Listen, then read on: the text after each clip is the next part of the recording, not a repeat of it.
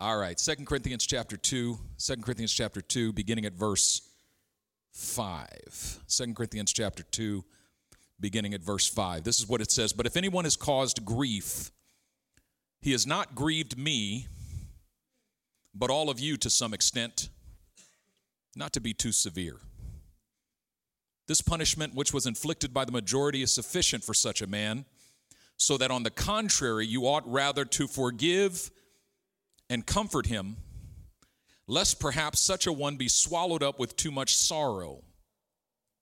Therefore I urge you to reaffirm your love to him, for to this end I also wrote, that I might put you to the test whether you are obedient in all things. Now whom you forgive anything, I also forgive. For indeed I have forgiven anything. I have forgiven that one for your sakes in the presence of Christ, lest Satan should take advantage of us, for we are not ignorant of his devices." And then one more scripture, John chapter 14, verse 30. Jesus says, "I will no longer talk much with you, for the ruler of this world is coming, and he has nothing in me." Let's pray. Father, I thank you today that you are with us by the power of your word and spirit in the name of your son Jesus. And I pray that you'd speak mightily to us, grant us understanding, and give us the resolve to respond to your word today. I pray it in Jesus' name. Amen. I want to give you the context of 2 Corinthians chapter 2, that passage that we read, 2 Corinthians 2, 5 through 11. What's happening there? Paul is addressing a situation of church discipline that goes all the way back to 1 Corinthians chapter 5. And in 1 Corinthians chapter 5, Paul writes to the church and says, the stuff I'm hearing about y'all is not good. I'm hearing that there is rampant, gross, and unrepentant sexual immorality happening in your church, and y'all are just okay with that. Well, that's not okay. And then Paul singles out one gentleman in the church who was engrossed in the epitome of sexual impropriety and sexual immorality, and not only was he engaged in it, but he was boasting about it, and the church was not doing anything about it. And so Paul says, y'all won't deal with it, so I've dealt with it. Well, how have I dealt with it? I delivered him over to Satan. Paul says, in the spirit, I've delivered him to Satan for the destruction of his flesh, so that his soul might be saved on the day of Jesus. Yeah. So now that I've dealt with him, I need you guys to just obey me. This isn't going to make sense to you. You're not going to like it, but put him out of your church. And so they obeyed. And you got to understand that this was not just some random person. This was a young man in the church who was dearly loved by the church, deeply entrenched relationally in the church, but engaged in gross and unrepentant sin. And Paul told the church, put him out. So they put him out. But it caused great grief and great sorrow to the church. It was the hardest thing that church ever did. It was super painful, but they knew they had to do it, and so they did it. Now Paul in 2 Corinthians readdresses that situation. And he's basically saying, you guys did good, you obeyed. But guess what? The discipline worked. See, the goal of putting him out the church was not to reject him forever, but to facilitate his repentant heart. You see, he was not repentant in the church. So you have to stop trying to be the church to someone who actually doesn't want church. Put him out of the church and let God deal with him. Well, now you put him out of the church. God has dealt with him and he's repentant. So here's what I want you to do. Take him back. Forgive him. Comfort him. Receive him. And Paul says, by the way, in the spirit, just like in the spirit I dealt with him and put him out, well, in the spirit I've already forgiven him in the presence of Christ. And I forgave him for your sakes. It's done. And then he ends by saying this, y'all need to do this so that Satan does not take advantage of us, it says in KJV, But in another translation, it says that Satan may not outwit us. And then he ends by saying, for we are not ignorant of his devices. We're not ignorant of his devices. This sermon series is going to be an extended reflection on that last word in 2 Corinthians chapter 2, verse 11. Devices. Paul looks at this situation and says, Satan's trying to outwit us here. After we've done God's will, after we've stood for righteousness, after we've done the right thing, Satan is still going to try to outwit us. He outwits you when you do God's will, and he outwits you when you don't do God's will. He doesn't give up because you're obedient. He doesn't stop coming after you because you overcame something. He doesn't. He simply looks for a different way to come at you. And now that we've done God's will, Paul says, we must continue to do God's will and forgive and receive so that Satan does not outwit us, because we're not ignorant of his devices. That word devices in the Greek is noemata. Noemata.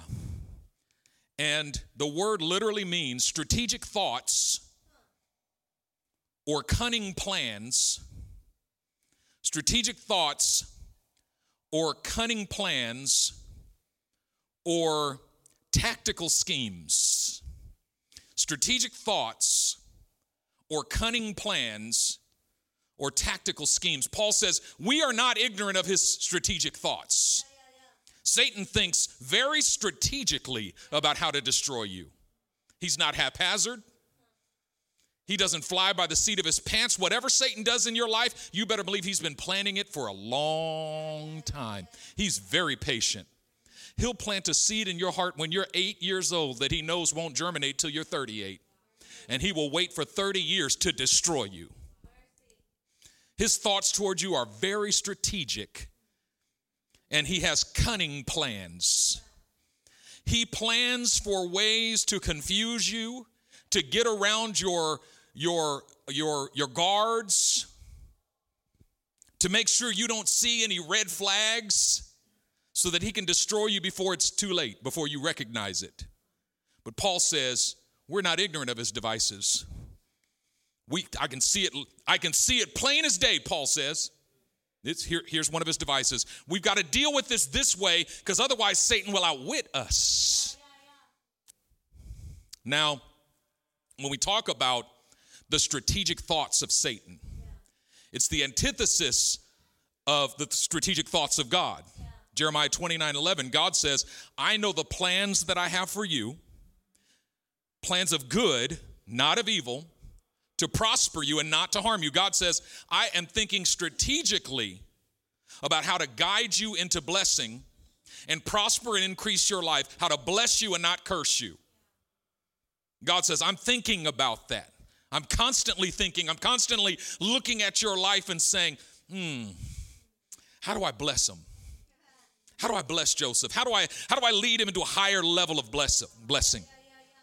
I got this new blessing for Bagus and Sherry. How do I get them there? How do I steer them there? I'm constantly thinking about how to lead you into the good purpose and the good plan that I have for your life. But Satan also has strategic thoughts for you. He's, how do I destroy him? I've got this plan for them, this destruction awaiting them. How do I lead them there? How do I guide them there? And what he uses are what we call devices. Now, the thing we need to understand is that Satan is not as stupid as we think he is. Jim Collins wrote a book called Good to Great years ago. And it's about companies moving from being a good company to becoming a great company. And he talks about this metaphor of the fox and the hedgehog. And he says, if you watch foxes are very cunning, but they do something different every day. So every day foxes, they try to hunt hedgehogs. And every day the fox wakes up and comes up with a new idea about how to attack that hedgehog today. But the hedgehog, on the other hand, only can do one thing. The hedgehog, when he senses danger, he curls into a ball and spikes come out every direction. So the fox does many things, the hedgehog does one thing. And the hedgehog wins every time because the hedgehog has found the one thing that works, and he simply has to repeat it over and over again. Listen, what you need to understand today is that Satan is not a fox. He's a hedgehog. And if you think he wakes up every day and tries something different with you, you're ignorant. Because if you would take a step back and look at your life, you'd realize that he only does a handful of things to you, and they work, so he does them over and over and over and over again. And that's what a device is, isn't it?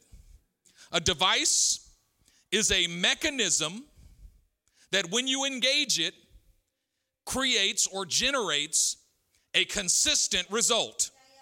That's what a device is. It is a mechanism that generates a consistent result. When you take out your phone, you push a button, it makes a call. It doesn't make coffee. You know when you push that button on your phone, it's going to make a call. It will produce a consistent result. The enemy knows for some of y'all that all he's got to do is push one button and he activates your pride. Pushes another button and he activates your hatred. Pushes another button and you become violent. Pushes another button and you're despondent and you think God doesn't love you. He looks at and he knows you only have 4 or 5 buttons, and all he does is wake up in the morning and go, boop, boop. Very consistent. And what empowers him is you just can't seem to wake up and realize that he's doing the same thing to you at the same time of day, every day, all day. And it works every time.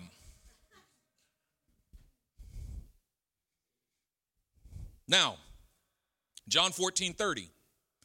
This is the vision of this whole series. John 14:30.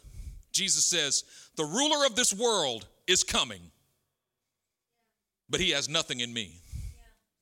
Did you hear that? The ruler of this world is coming. Let him come. He ain't got nothing in me. There's no buttons in me that he can push to get any results. He's got no devices that work on me. There's no buttons that he can't get any results out of me. He can do nothing to steer me into his plan. I don't care how powerful or smart he is. I'm so aware of his devices that there's nothing he can do in me. That's the vision. That's the vision. That, like, the Christian life is about becoming like Christ. Because I know some of y'all immediately thought, well, that's Jesus, of course. You know, Jesus, of course. Jesus would say the devil has nothing in me. Yes, the Christian life is about becoming like Christ. Christ's likeness is the goal. Not church attendance, not scripture memory. Christ likeness is the goal. Church attendance is a mechanism of Christ likeness. Scripture memory is a mechanism of Christ likeness. Prayer is a mechanism of Christ likeness. Worship is a mechanism of Christ likeness. It's about becoming like Christ. But when we're talking about dealing with those buttons that the enemy would push, we're talking about character development. And character development is not and does not function the same as divine healing or deliverance. Character development is a third category of the work of the Spirit in our lives. Let me help you understand. Divine healing happens often instantaneously. When God goes to heal you of a sickness, he heals you in a moment. Jesus did it through the laying on of hands or through the speaking of his word. Deliverance is a crisis event. It's a collision of kingdoms, and it happens in a moment. Christ spoke to demons and commanded them to leave, and they left. But he never laid hands on a liar and healed him of his lying. Never commanded thievery to leave a person who was a thief. When you're talking about character development, it doesn't happen at an altar. There's not enough oil in the world to pour on your head and develop your character into the image of Christ. Could put enough oil on you to fry you like catfish, and you still would need to be sanctified for just as long.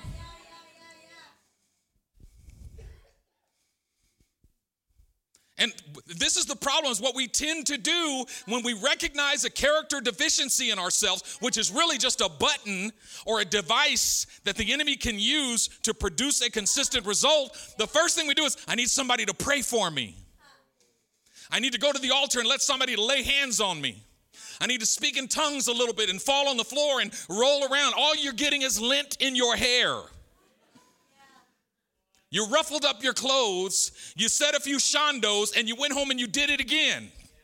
Why? Because Christ's likeness is not imparted through the laying on of hands. It is imparted through incremental daily fellowship with Jesus over months and years and decades. It's about making a decision. I'm going to walk with Jesus until he takes this thing away from me. I'm going to walk with Jesus until he takes this button out of me. I'm going to walk with Jesus which means that when someone is dealing with a character issue, and we all are, the only difference is some of us know how to keep it to ourselves more efficiently than others. The goal is to help that person walk with Jesus until they become like him in that area of their lives. And we're supposed to do that in community.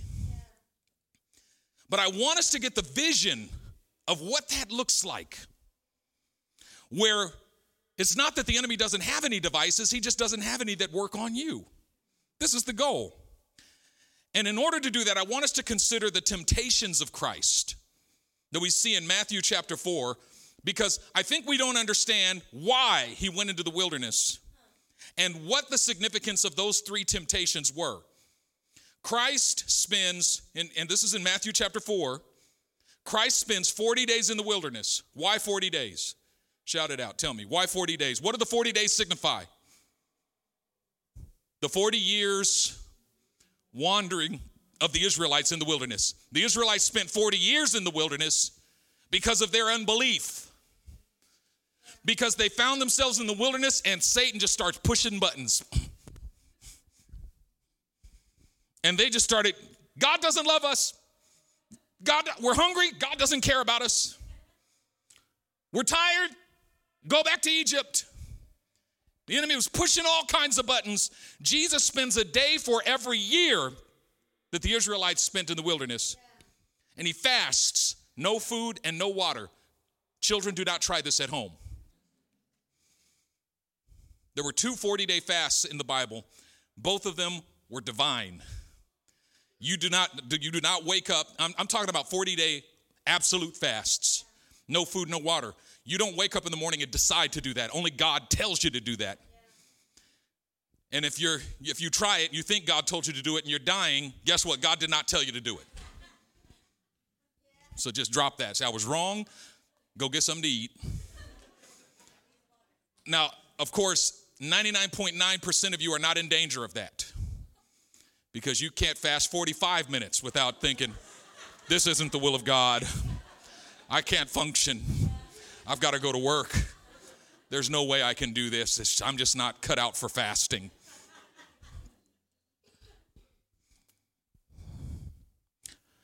After he had fasted 40 days, the scripture said, and afterward he was hungry. That's a significant point, because if you were to go on an absolute fast, the first thing the body does is start breaking down all of your fat cells. Some of us can fast a lot longer than others. And it's not till your fat cells are depleted that starvation begins. But most of us, we go 3 hours, I'm starving. No, you wouldn't be starving for about 40 days. And some of the more skinny, petite ones among us, maybe 10 days or 11 days or 15 days or something like that. It's different for every person. So what happens when you do an absolute fast is after about 7 days, the hunger pains go away. and strength returns. And you actually, in the middle of the fast, you actually feel like you could do this indefinitely. I remember the longest fast I did, in the middle of it, I was like, I can do this for the rest of, I don't need food. God has taken me so high in the spirit, I'm beyond food. I have meat to eat that you know not of. But you hit a point in the fast where the hunger returns. That's when starvation is beginning to set in. By the end of that fast, I was bedridden, and I literally felt like I was dying. Like, okay, I'm going to die. I'm going to die. My wife said, you're not going to die. I still see a little fat over there.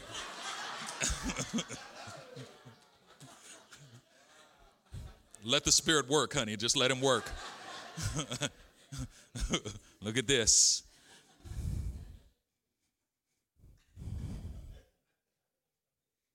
When the hunger returns, that means you're in starvation. After 40 days, he was hungry, the scripture says. Meaning he's now in starvation mode.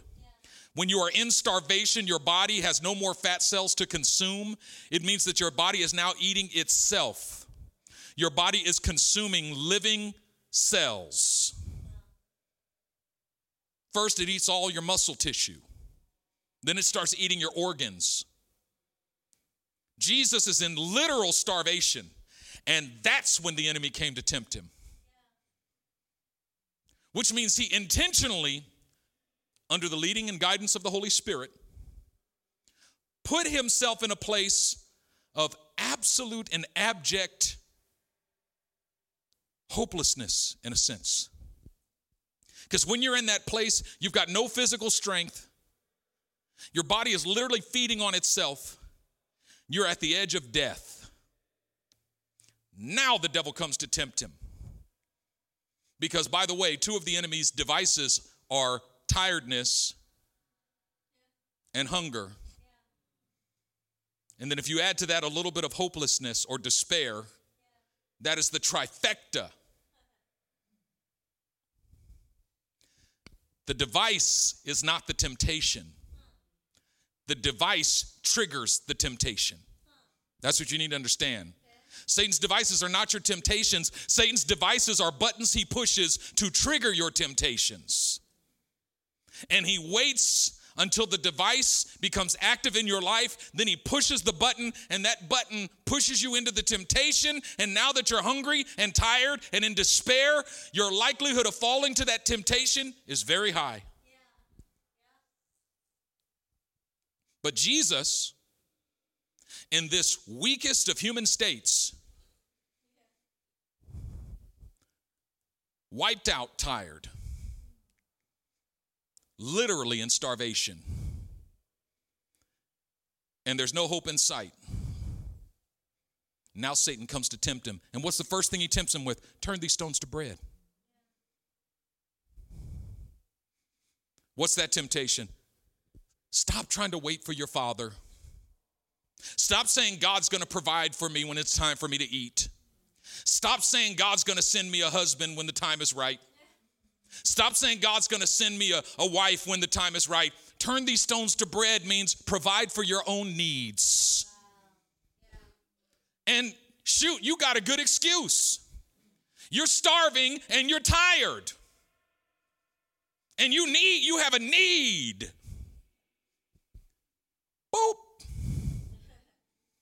And 99.9 believers said, yeah, Satan, I think you're right. But Jesus says, it is written, man shall not live by bread alone, but by every word that proceeds from the mouth of God. No, thank you, Satan. I will not make provision for myself. I'm still going to depend on the Father to make provision for me.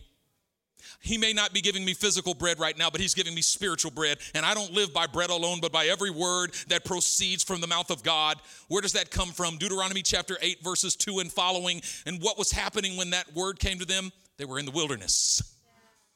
He had been meditating on that verse for 40 days, knowing when this thing's over, I'm going to be so tired and I'm going to be so hungry. What's going to sustain me? What's going to strengthen me? What's going to cover that button so that when the enemy pushes, I don't fall into that temptation? I'm going to meditate on this word day and night. I don't care how tired I am. Man does not live by bread alone, but by every word that proceeds from the mouth of God. He was ready. So the enemy takes him to the top of the temple. Throw yourself down if you're the Son of God. If you're the Son of God. In all three temptations, he questions his identity.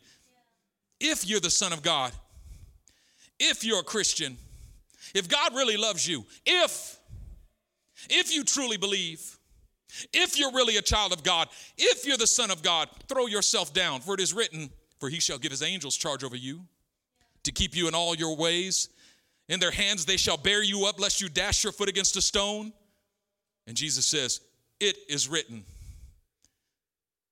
you shall not put the Lord your God to the test. Deuteronomy 16, something or another. Third temptation, takes him to a high mountain, shows him all the kingdoms of the world. The second temptation was a temptation to be reckless. The temptation not to do your part. Just to expect that God's part covers it all. It's like driving with no seatbelt. It's like not taking the medicine when the doctor prescribed it. God's going to take care of me. Don't put the Lord your God to the test.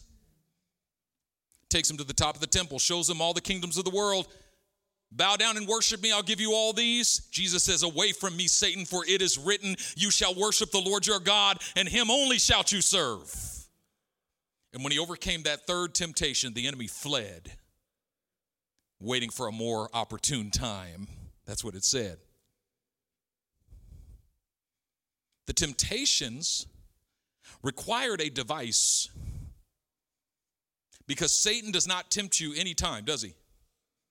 In the middle of a worship service, when you're in the spirit, does he tempt you to cuss somebody out? No. He waits till you've worked a 12-hour shift. You haven't had anything to eat. You worked right through lunch. You're on the way home. The traffic is bad.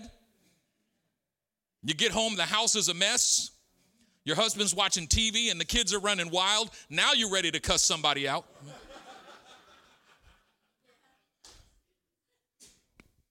And see, this is the thing. This is what we, it's funny. When I used to watch a lot of hood movies.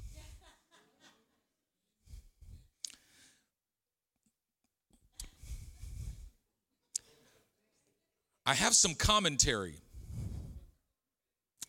because there's something cultural in ghetto culture, or what's the right word for it? That's not a good word anymore. Whatever you call it. I just call it ghetto culture. If somebody disrespects you, you are obligated to deal with that person. You are obligated. Follow me. If somebody disrespects you and you don't do anything, there's a name that they call you that I cannot repeat here in the pulpit. But that's what you are. It used to be you're a punk, but it's become harsher. Why? Because somebody disrespected you, you did not respond, and you were obligated. You were culturally obligated. And when you watch, it's like so many murders happen because somebody felt obligated to kill someone because they disrespected them. And they were obligated by this culture that says, if anyone disrespects you, this is the way you must respond. And I watch these stories where some young kid threw away their life, knowing they were going to throw away their life. Spend the rest of their life in prison. Why? Because somebody disrespected them, and there was a friend next to him going, you going to take that? Or you going to let him talk to you like that? Wow, you ain't going to do nothing? Man, if somebody talked to me like that. And so now you're like, yeah, that's right. I'm not going to let nobody talk to me like that. And now all of a sudden, but listen, if there's anything in your life where you feel obligated to respond in a certain way, then the enemy knows that in order to destroy you, All he has to do is provoke someone to push that button. And then you have to respond that way. You are culturally obligated to throw your life away. You know, there's a lot of ghetto Christians. Matter of fact, I'd say a lot of us in this room are ghetto Christians and we don't know it. Because there's areas in your life where you feel obligated to respond in certain ways. And afterwards you say, well, I had to do it because she said this. Well, I had to say that because he said this. Well, if he hadn't have done this, I wouldn't have done that. Every marital conflict comes down to, if you hadn't have said this, then I wouldn't have said that. Well, I said this because you said that. And what you're literally saying is, I was obligated to disobey God. I was obligated to forget that I belong to Christ. I was obligated to be unloving and unforgiving. I was obligated, and the enemy is laughing his head off because you subscribe to a culture that makes it so easy for him to destroy you at will. He wakes up in the morning and says, you know what? I'm just going to push this button of misunderstanding and then just watch them destroy themselves. And he sits back eating popcorn, just watching you. You seen Mr. and Mrs. Smith, where the organization made them think that they were trying to kill each other, even though they weren't. So they came home and literally tried to kill each other. And they took every gun in their house and they're shooting at each other. And the organization's just sitting back watching, eating popcorn. Let's watch them kill each other. That's what happens in marriage. That's what the enemy does. He just fires a few shots at you and makes you think it was your spouse, and then just watches you go at each other because you're obligated. You're obligated. Jesus says, I'm not obligated to do nothing. Somebody curses me, I'm going to love them. Because to be a son of my Father, I'm obligated to love my enemies. You see, this is what Christ likeness is about. It's shifting your obligation from the world to the kingdom. Shifting your obligation from the world to the kingdom so that you're obligated to bless those who curse you. You're obligated to pray for your enemies. You're obligated to do good to those who spitefully use you. You're obligated. Why? Because that's how your Father is, and he is your culture. Come on, somebody.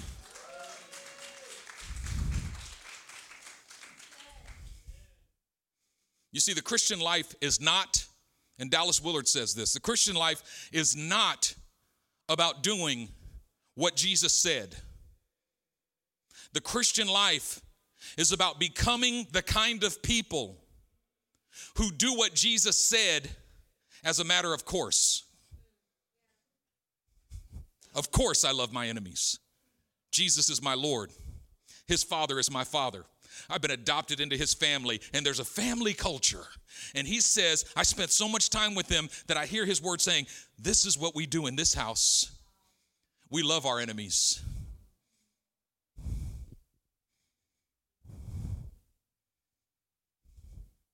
Jesus says, the prince of this world, the ruler of this world's coming. Let him come. He's got nothing in me. Got nothing in me. You want one more example, and then we'll close it up, because I've been talking for a long time. All right, I know you didn't want it, but I'm going to give it to you anyway. What happened to Eve? What happened to Eve at the tree? What was Satan's goal? Satan's goal was to successfully tempt her to eat from the tree. But what was his device? His device was deception. He says, if I can deceive her, then I can tempt her. And if I can tempt her, then I can destroy her. Satan's deception came before her temptation. Meaning, had she not been susceptible to deception, then she could not have been susceptible to temptation. Temptation requires deception. That's better than your response. Amen.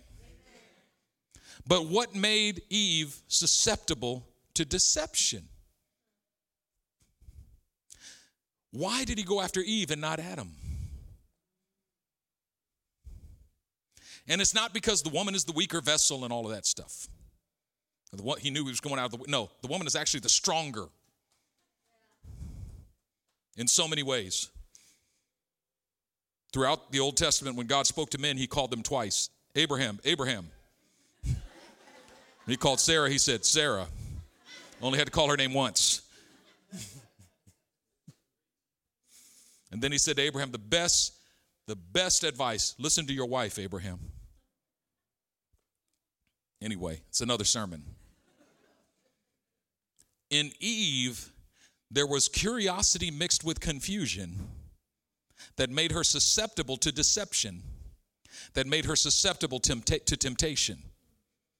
The curiosity mixed with confusion is what Satan put his finger on in the deception. What did he say? Did God really say that?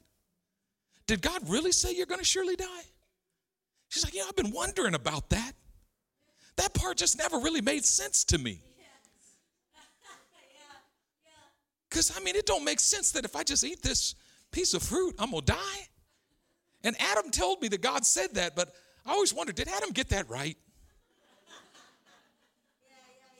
Because, he makes a lot of mistakes.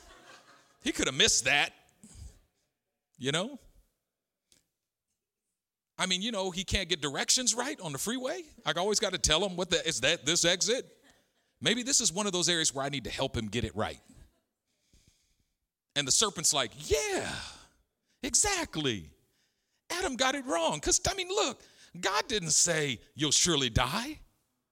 No, God knows in the day you eat of it, you'll become like him. God actually is holding out something from you. There was curiosity. I wonder what that fruit tastes like. There's confusion. Now, why would God say don't eat from that fruit? And Satan goes, bingo, I've got a device that works on that.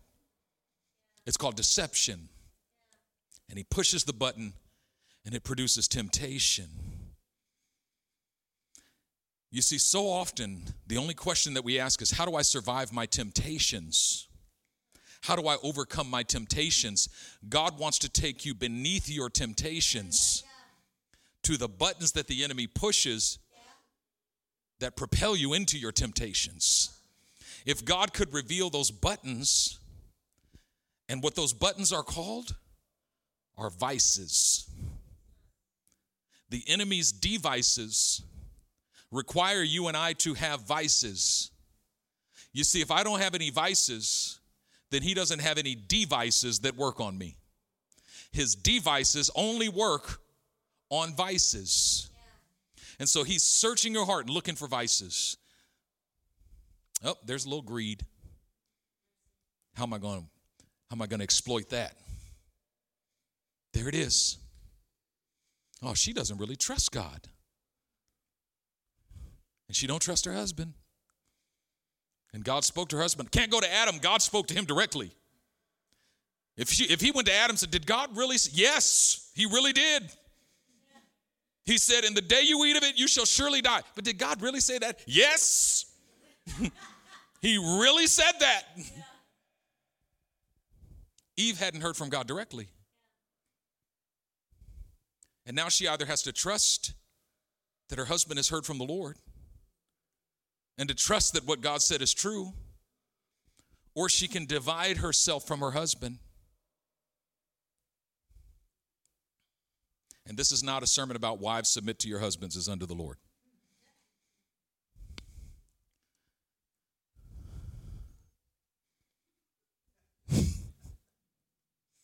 Everything has to, disclaimers. What's this message about? This message is about a vision. And the vision is John 14:30. The ruler of this world is coming, and he's got nothing in me. In the next several weeks, we're going to identify some of the major devices of the enemy, some of the major buttons that he pushes in your lives, and some of the vices that correspond to those devices and how he uses them to destroy us. In the next several weeks, I believe you're going to get to the bottom of stuff that has been vexing you. And some of you have been struggling in your heart because you're like, man, how long have I been asking God to deliver me from this? It's a character issue, but you're thinking about it as a deliverance issue. In the next several weeks, you're going to learn how to submit specific areas of your character to God so that he can lead you to a place of Christ-likeness and freedom. You're going to learn how to get to the bottom of stuff that has vexed you and stuff that has strangled your heart and stuff that has tangled up your soul, has become stumbling blocks in your walk with the Lord. You're going to get to the bottom of it in this series. But I want you to start with the vision. And that vision is John 14:30. The ruler of this world is coming, but he's got nothing in me. And embrace the invitation. Jesus, take me to that place of Christ-likeness where I am as you were and as you are. That I can say with you, the ruler of this world comes, but he's got nothing in me. Lord, whatever he's got in me, take it out of me. I might not even see what he's got in me, but you see it, God. Take it out of me. Just a closer walk with you. But listen, this is going to require you to make a decision to walk closer with Christ than you've ever walked. Only through incremental fellowship with Christ on a daily basis will your character be formed into his image. It's not imparted at an altar. There's not enough shandos in the world to develop your character. Your character, your Christ-like character comes from just a closer walk with thee. Granted, Jesus, it's my plea. Daily walking close to thee. Let it be, let it be. But in the process, you're going to have to do so in community. You're going to have to do so in community. Say, no, it's just me and Jesus. The first thing Jesus did was start a small group of 12 and said, you're going to love each other just as much as you love me. And you'll never be able to say you love me, but you don't love one another. Because if you say you love God, but you don't love your brother, you're a liar. And most of us, we don't have any brothers in the spirit. And so we can say we love our brothers, but you ain't even got none. The biblical picture of what it means, the brotherhood of the believers, is the 12 disciples. The 12 disciples. Discipleship happens in community. And this is why I've invited each and every one of you to create a small group. Some of you say, I don't have a small group. Do it in your house. Sit down with your wife, your kids. Tomorrow morning, an email's going to go out with a worksheet with discussion questions following this message. You might have to take the message and listen to it again, but make a decision. The resolution is not to simply understand, but to resolve. John 14:30, that's going to be my mantra. That's going to be the meditation of my heart. The ruler of this world comes, but he's got nothing in me. He's got nothing in me. Jesus, I thank you that he's got nothing in you. Lord, strengthen me so that he's got nothing in me. You're not looking for an experience and then go home and see if it worked. That's not what it's about. It's about going home and walking with Jesus and walking with Jesus and then being vulnerable in community. Walking with Jesus and being vulnerable in community. Walking with Jesus and being vulnerable in community. Walking with Jesus and being vulnerable in community. And you know what happens? Your character grows. Suddenly you start to reflect his glory. Suddenly stuff starts falling off of your life. Stuff that you held on to, but it's not going to happen in a week or a month. It's going to happen over months and years. It will happen. It will happen. You just keep walking with Jesus. You just keep walking with Jesus. It will happen. It will happen. And so often what happens is we resist that closer walk with Jesus because we're judging ourselves. We're judging ourselves. You know, I was telling somebody recently they were asking me about my relationship with my spiritual parents and my mentors. And I talked about how, anytime anything happens in my life and I need prayer, if I'm discouraged, I call them immediately. I'll call Pastor Daniels in a second. Sometimes he doesn't answer, I'll call Pastor Mike. If he doesn't answer, I'll call Ben Sigmund. If he doesn't answer, first I'll call mom or I'll call dad. Call my mom and dad. I've got a whole list. I'll call Bishop Kirby. And I'll go through them one by one. And I'll talk to one of them. And if I'm not free, I'll call the next one. And if I need more encouragement, I'll call the next one. And I'll call them back tomorrow. And this person said to me, how do you know when you're overstepping their boundaries? Like, I just want to be careful not to. And I said, you know what? I let them tell me. I assume that I'm good until you tell me, give me some space. And I can sense their boundaries. When I sense them saying, okay, that's enough. You know, I'm back, okay, I won't call you for another week. But I'm still coming back next week. You see, some of us sense God's displeasure, and so we banish ourselves from his presence. And you think you're doing him a favor. I don't want to bother him. So what Peter said, depart from me, Lord, for I'm a sinful man. And Jesus says, don't be afraid. Just come and follow me. I will make you a fisher of men. Listen, I assume God loves me until he tells me otherwise. I assume God wants me in his presence until he tells me otherwise. I assume he's pleased with me until he tells me otherwise. I assume he's saying, come here, Benjamin, until he tells me otherwise. I assume I can run to him until he tells me otherwise. You need to make a decision. God wants you. He's calling you. He's drawing you. Let him tell you otherwise. Oh, and by the way, if he ever tells you otherwise, that wasn't God.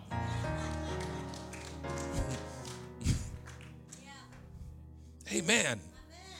Amen. Amen. So bow your heads and let's pray. Precious Heavenly Father, I thank you for this time, for this moment that you brought us to as a congregation. Because in this moment, you're putting your finger on things that have vexed many of us for years, and some for decades.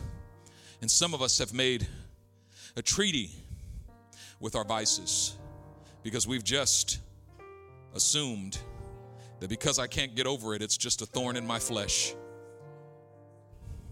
But Lord, I thank you that you're confronting that lie of the enemy. You're inviting us to a closer place of fellowship with you. And you're inviting us to come to faith in this invitation of Jesus. The ruler of this world comes, but he's got nothing in me. Lord, I pray today in the name of Jesus that a resolve would transpire in every heart. Lord, I'm going to grow. Whatever it takes, I'm going to grow. I'm going to walk with you. I'm going to come closer to you, whatever it takes. I'm going to grow to that place where the ruler of the world can throw anything he wants. He's got nothing in me. He's got nothing in me. He's got nothing in me. Lord, I thank you that this is a day of hope. That this is the day of hope that you're saying to those who are fearful-hearted, do not be afraid. For behold, the Lord your God with a strong and mighty hand, he will come and save you. This is a day in which you're saying, strengthen the feeble knees and the arms that hang limp. This is the day that you're saying, let the weak say, I am strong. Let the poor say, I am rich. But you're calling us to respond. Just a closer walk with thee. You're calling us to respond. Vulnerability and community. That's the key. And a closer walk with Jesus. Incremental fellowship with Jesus over days, weeks, months, years, and decades. And your character will be transformed into the image of Jesus. You will become more like him in every way. And so, Father, I pray that you would place it in every heart to respond to this word. And I give you praise for it in Jesus' precious, holy, mighty name. Amen. Come on, give God a shout of praise.